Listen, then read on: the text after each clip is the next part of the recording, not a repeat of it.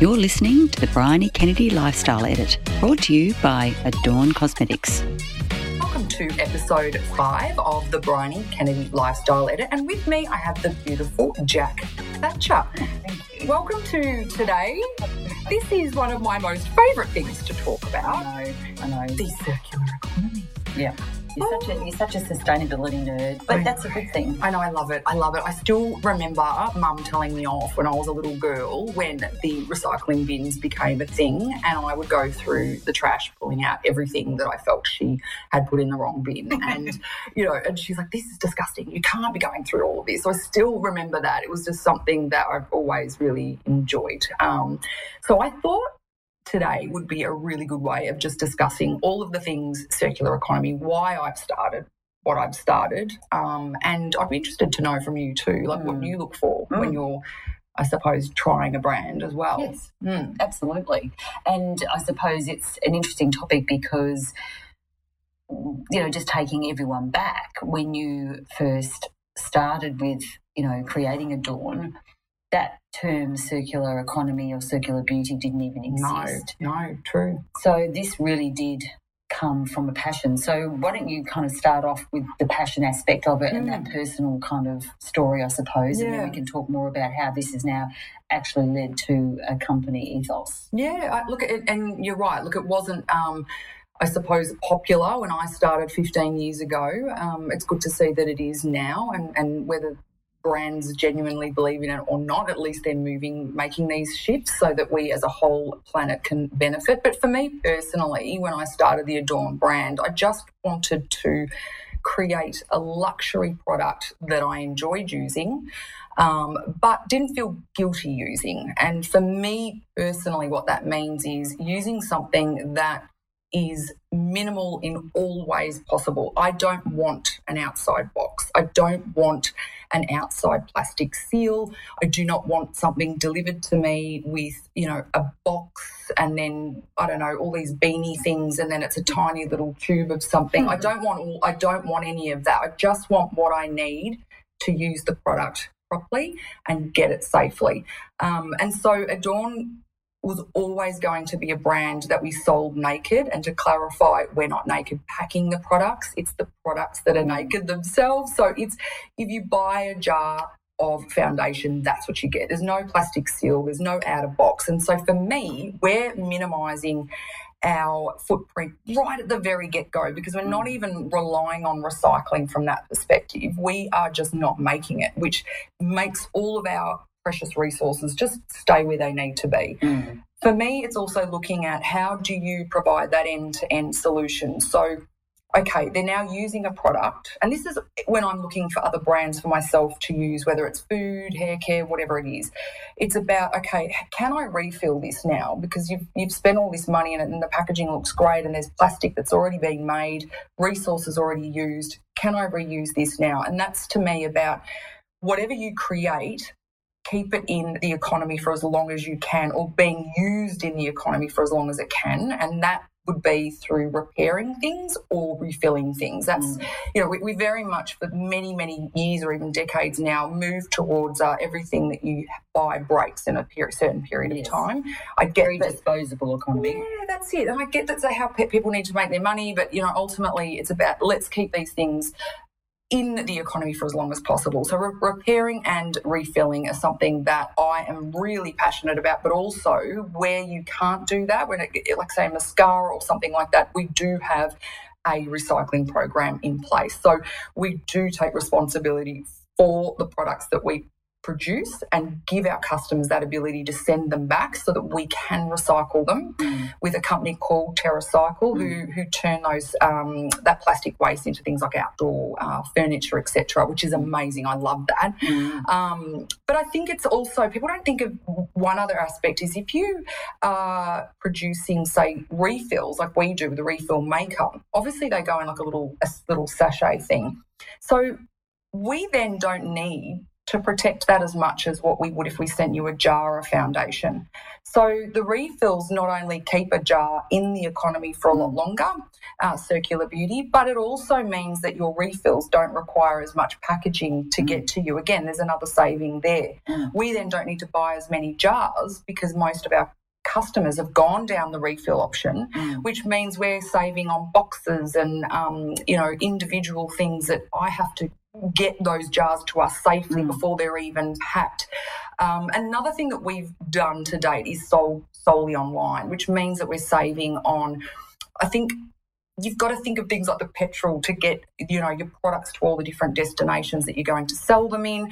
Are those products going to sell? If they're not, then, they end up unfortunately in the waste. So for us, controlling the sales of our brand from one central point really gives us the ability to ensure we're only producing what we need to sell, rather than having excess and hoping we can sell it. And then, of course, it ends up in the waste or it ends up going out of date before you've even done that. So I have a very minimalistic approach to everything we do, minimal batches, minimal packaging, and, giving you just what you need to create better skin. And it must have been very difficult early on, I know it was, for you, because that was your approach, but there weren't a lot of things in place. I mean, you could only do certain things. You had to kind of take it step by step. You couldn't launch onto the market with that complete solution. And I'm sure there's even things now that we still would like to do, but we have to kind of wait for the rest of the, the business, community to catch up.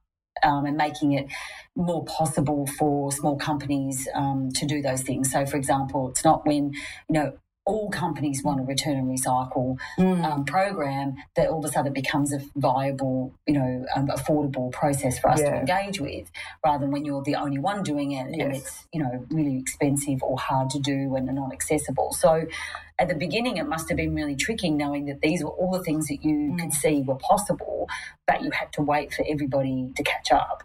I think from an infrastructure point of view with brands now, I think that it may be harder for them, even though there's more options now. And it's sort of, and look, the reason for that is because they've built their brand a particular way, and they're almost having to undo what they've done. And so I think that in a way is harder than maybe even though I was a pioneer in this space, and yes, it wasn't easy. I think what I really struggled with was not so much putting these things in place, because I think if the way you set out is the way you want to be, then it becomes so much easier than undoing things. But it was more the consumer attitude towards it, I think, was the biggest hurdle for us. Yes, definitely. So not so much how to get it to work, but to educate people that this is okay to do it, it's hygienic, and why. And, today we sell just as many refills as we do full size. So people obviously, have always come on board and understood it. But I think that was the initial thing, because most people, when I mentioned this idea of refilling makeup 15 years ago, like, oh no, wouldn't that be manky? The jar would be manky. Ooh. Like no, it won't be manky unless you're manky. I was going to say, unless you've been digging in the dirt before you refill the pot, but that's a personal choice. Yeah, that's it. I know we're minerals, but we're not, But I think it's about, of course you clean the pot before you refill it, but it's about making things well and making packaging that's not going to break, or at least not going to break, in the first sort of few months of using it, so that you can refill it. But it was more the education piece for me, and I think what the struggle would be now for these other brands is undoing, the structures that they've put in place for so many years. Absolutely. And I think what was really key, I think, to provide consumer confidence or providing that leadership as a brand to make people think, this person's got something different to say and interesting to say. And I think the real key thing for the brand, very early days, before all that education could kind of really kickstart in the way that we do now, in the way that, we use the Facebook page, the way we use YouTube, our YouTube channel, and all those things as part of our big education arm of what we do, was getting the certifications very early on for the brand. So by you kind of going hell for leather, and that is not a cheap thing to do, it's a big investment from a business to do that, but by you making sure that the brand was cruelty-free and vegan and, all the other certifications that you had, I think that was very key early on in saying something different about how you were approaching the production and distribution of the products. And then when you started to get that audience, then you were able to go, okay, I've got your attention, now here's something else. That's it. And I think for me, definitely 15 years ago, it was like, how can I stand out against, these multi-million-dollar brands? And, the way I did that was get those third-party accreditations to endorse, what I was saying. Because, of course, we're going to be passionate about our own brands and say all the right things. But I think for me it was, okay, don't just trust me. These are some really hard accreditations to get, and I've obtained them. And, to this date, we're still the highest accredited natural brand, and I'm really proud of all of the accreditations we've got. And they're, those extra ticks. And to me, the Australian-made angle of it is super important. Australian-made and owned, to me, is not just about supporting local jobs. That's super important. Like, I love knowing that I'm contributing to the local economy, but it also means that it's better for the environment, because you've got things happening within a certain location rather than necessarily being shipped back and forth and things like that. So it definitely does help from that point of view. And I think COVID's taught us one thing. It's about being a community, and I think it's super important to support local more than ever, not from just an environmental point of view, but to support all these local families and the local economy so we can continue to thrive and not have to rely on other countries for certain resources. So that's something that, I think is worth considering when you're looking for a brand. Yeah, and I think that evolution over 15 years and the now very articulated concept of circular economy and circular beauty really has formalised what you just inherently felt and knew was the right thing to do. And to the point now where there's like these 4 key principles of what circular, beauty is. Yes. And for anyone that's just interested in hearing what they are, it just means that rather than where before sustainability has kind of been built on end to end or from cradle to grave, it's now the concept of cradle to cradle, which is how long can you keep the aspects of that product in play for as long as possible. Absolutely. And minimising the waste along the way. So it's about the longest life you can get, not just of that base product, but all the other little elements that sit around that. So just for those people playing at home, just because it's interesting to know what these things are, and if you are starting to research different products for yourself. The main key principles of circular beauty are where you have a situation where that person or that company is working with nature to minimise the waste, which, it seems to be fairly obvious and something that we talk about all the time. Keeping those natural resources in use for as long as possible. So things like fruit and vegetable waste, water, olive oil waste, fruit peels, all those things, how they're being kept in play for as long as possible. Avoid the waste, obviously, with packaging and refills and having those as options, and then trying to look at how you can then lastly regenerate the natural capital. So what are you giving back to the earth at the end? So it's that whole idea of giving back to the earth at the end of it all. Absolutely. What are you doing? And that's where again where the recycling aspect of things can come into play. So it's just interesting that that's now very much a business concept. Yeah. You and I do a lot of reading on these articles and these things and these. Yeah, it's almost taboo. If you're not doing it, this is like, well, who are you? Yes, and so, we now know this is a formal business process and a formal business philosophy. This is just always has been just as it is for the company, and how we go about things. So it's funny. It's reaffirming, and it must be really reaffirming for you. Yes, thank God. Thank goodness that people are finally getting it. And I think for me it's interesting watching these brands sort of backpedaling a little bit to try and get these things in place. And ultimately I'm just glad for anyone to do the right thing. But yes, it is nice to finally not have to over-explain why I'm doing this. Adorn's, even though it's been around for 15 years, it's almost like it's that, that cute little Melbourne underground bar somewhere. There's still so many people that haven't heard about us because we haven't gone to the lengths of over advertising. We do work on word of mouth and things like that, and we're lucky we've got such a really strong customer base that are really loyal to us and the philosophies and the lifestyle around using an Adorn product. It's that whole, I can pick up an Adorn product and know without a guilty conscience that it's rather than not wearing any makeup at all, it's the next best thing. It's the most minimal way of looking good when it comes to the environment and things like that. And there's also important to note that I'm real passionate about using natural things, but I'm also an advocate for using things that are not necessarily straight from the earth at times. And that is, palm oil is a good example. Like when there's a new buzz ingredient or there's an ingredient that's a really good one to use for whatever, of course humans just jump on it and they start to cultivate it, make it. And often what happens, avocados, that's probably a good example, overseas, there's almost a mafia involved with that. It's frightening because the amount of money that they make out of these natural products, because we want avocado on everything and anything, means that what happens is you get, unfortunately, sometimes either the environment ruined because of that, or they start to cut down other things to make way for that natural thing. So I think it's having an open mind to, yes, we want nature, but at what cost also? And I think it's looking at, okay, if I'm going to jump on the new bandwagon, how is this then destroying possible parts of the earth? And there's so many different things that can cause problems with that. And it's also local economies of people overseas of those ingredients, and so one issue was rosehip oil for me. This is going back probably 10 years ago.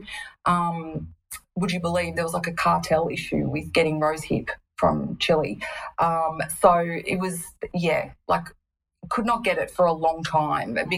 Because they were just, I'm not going to go into and scare people, but it was an issue. It was an issue with some untoward people, burning people's crops and things like that because they weren't paying and whatever else. Anyway, so for my whole thing is that, it's sometimes lab made to the exact specification or the exact replication, thank you, is totally fine. Yes. Just because something's natural doesn't mean it's bad either. There's lots of things that are non-natural that are totally fine. There's lots of natural things that are not fine. So it's just do your due diligence of what resonates with you, what you think's going to work for you. Don't just listen to any old body. Do your research, because often I'll hear people say, "Oh, I don't want products that have got nanotechnology," and I'll say, "Well, what is that to you?" "Oh, I don't know. I've just heard it's not good." Do your research about things, because just because someone's got an opinion of something doesn't mean it's right. Make sure these facts are coming from real sources that actually can back it up. And by the way, nanotechnology is just the science behind a molecule being small enough to enter the bloodstream. That's it. Nanotechnology is not even bad for you. I mean, you need to have some lotions and potions that have that, because it needs to, think of creams, medical creams.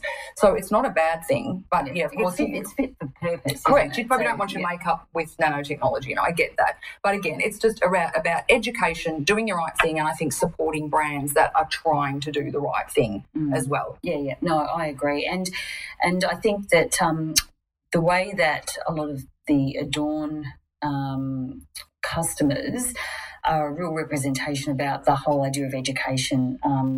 Now that they're able to so clearly articulate within our communities, that we have our social environments, how they have embraced the philosophy of the brand. No, I love it. And how they share their ideas with other members of the community, that what they're doing, not only in how they're applying the makeup and what the results are that they're getting from a personal beauty, wellness perspective, but the whole idea around recycling and reusing. And the pictures in the group, how cute are they when they show us all of the empties that they're sending back? How many sample bags they're sending back, and how many refill bags they've collected and they're sending it back in a big batch. And, I think that is the real testament of, really you can make a difference one person at a time. Oh, absolutely, incrementally. No matter how small, it all adds up. It all definitely adds up. So it's beautiful to see. Especially when the message is good. If you're trying to promote evil, well then, that's a different kettle of fish. But when you're actually promoting something that is good, it's easy for people to get on board. And, you've made it affordable because, you've educated the community on because you're now using refills, you're actually spending less Yes. on, your order. Absolutely. So you're able to have all those luxurious items for less than if you buy the full size product. Yeah, so we're rewarding our customers for taking that option, and now even more so because they can actually subscribe, so they don't have to do without anything. Like, there's nothing worse when you run out of something, especially when you can only access online. So the subscription's great as well, and we've got so many customers now with their refills that they've sort of set for 2 to 4 or whatever months it is that it lasts. So, all of these things are really good to see. I'm really proud that we've got such a strong community behind what we're doing. I'm an advocate for people feeling and looking better, but of course without any harm to the animals, of course, the planet and the people. So to me, I just want to use this almost as a bit of a thank you to everybody that's supporting us through our little circular beauty endeavours. I think so too. And it is wonderful to see, and we really appreciate everyone that gets involved and embraces our things like our Earth Day campaigns and all those other things that we do to promote, Clean Up Australia Day or whatever it is that we're involved in. And we appreciate everyone's involvement by sending in photos and their comments and what they do to help educate other members of the community too. So we really implore you, if you're not, jump on our socials, jump on our Facebook page and join our exclusive Adorners community as well. Yeah, because you'll get to hear real people talking about real things, not just me talking about how awesome we are. There's, over 7,000 women in there that are massive advocates of the Adorn brand and the lifestyle around it. Correct. Secret society. There's no handshake, but you just have to request to join that special Facebook group, and you can become a part of it too. And please pose any questions about our podcast on that as well. So thank you, Bryony, again for another very insightful chat today about our circular beauty ethos of Adorn. But it's been around for a long time. It's been my pleasure. Thank you. You've been listening to the Bryony Kennedy Lifestyle Edit, brought to you by Adorn Cosmetics. Luxury without the guilt. Testing 1, 2, 3.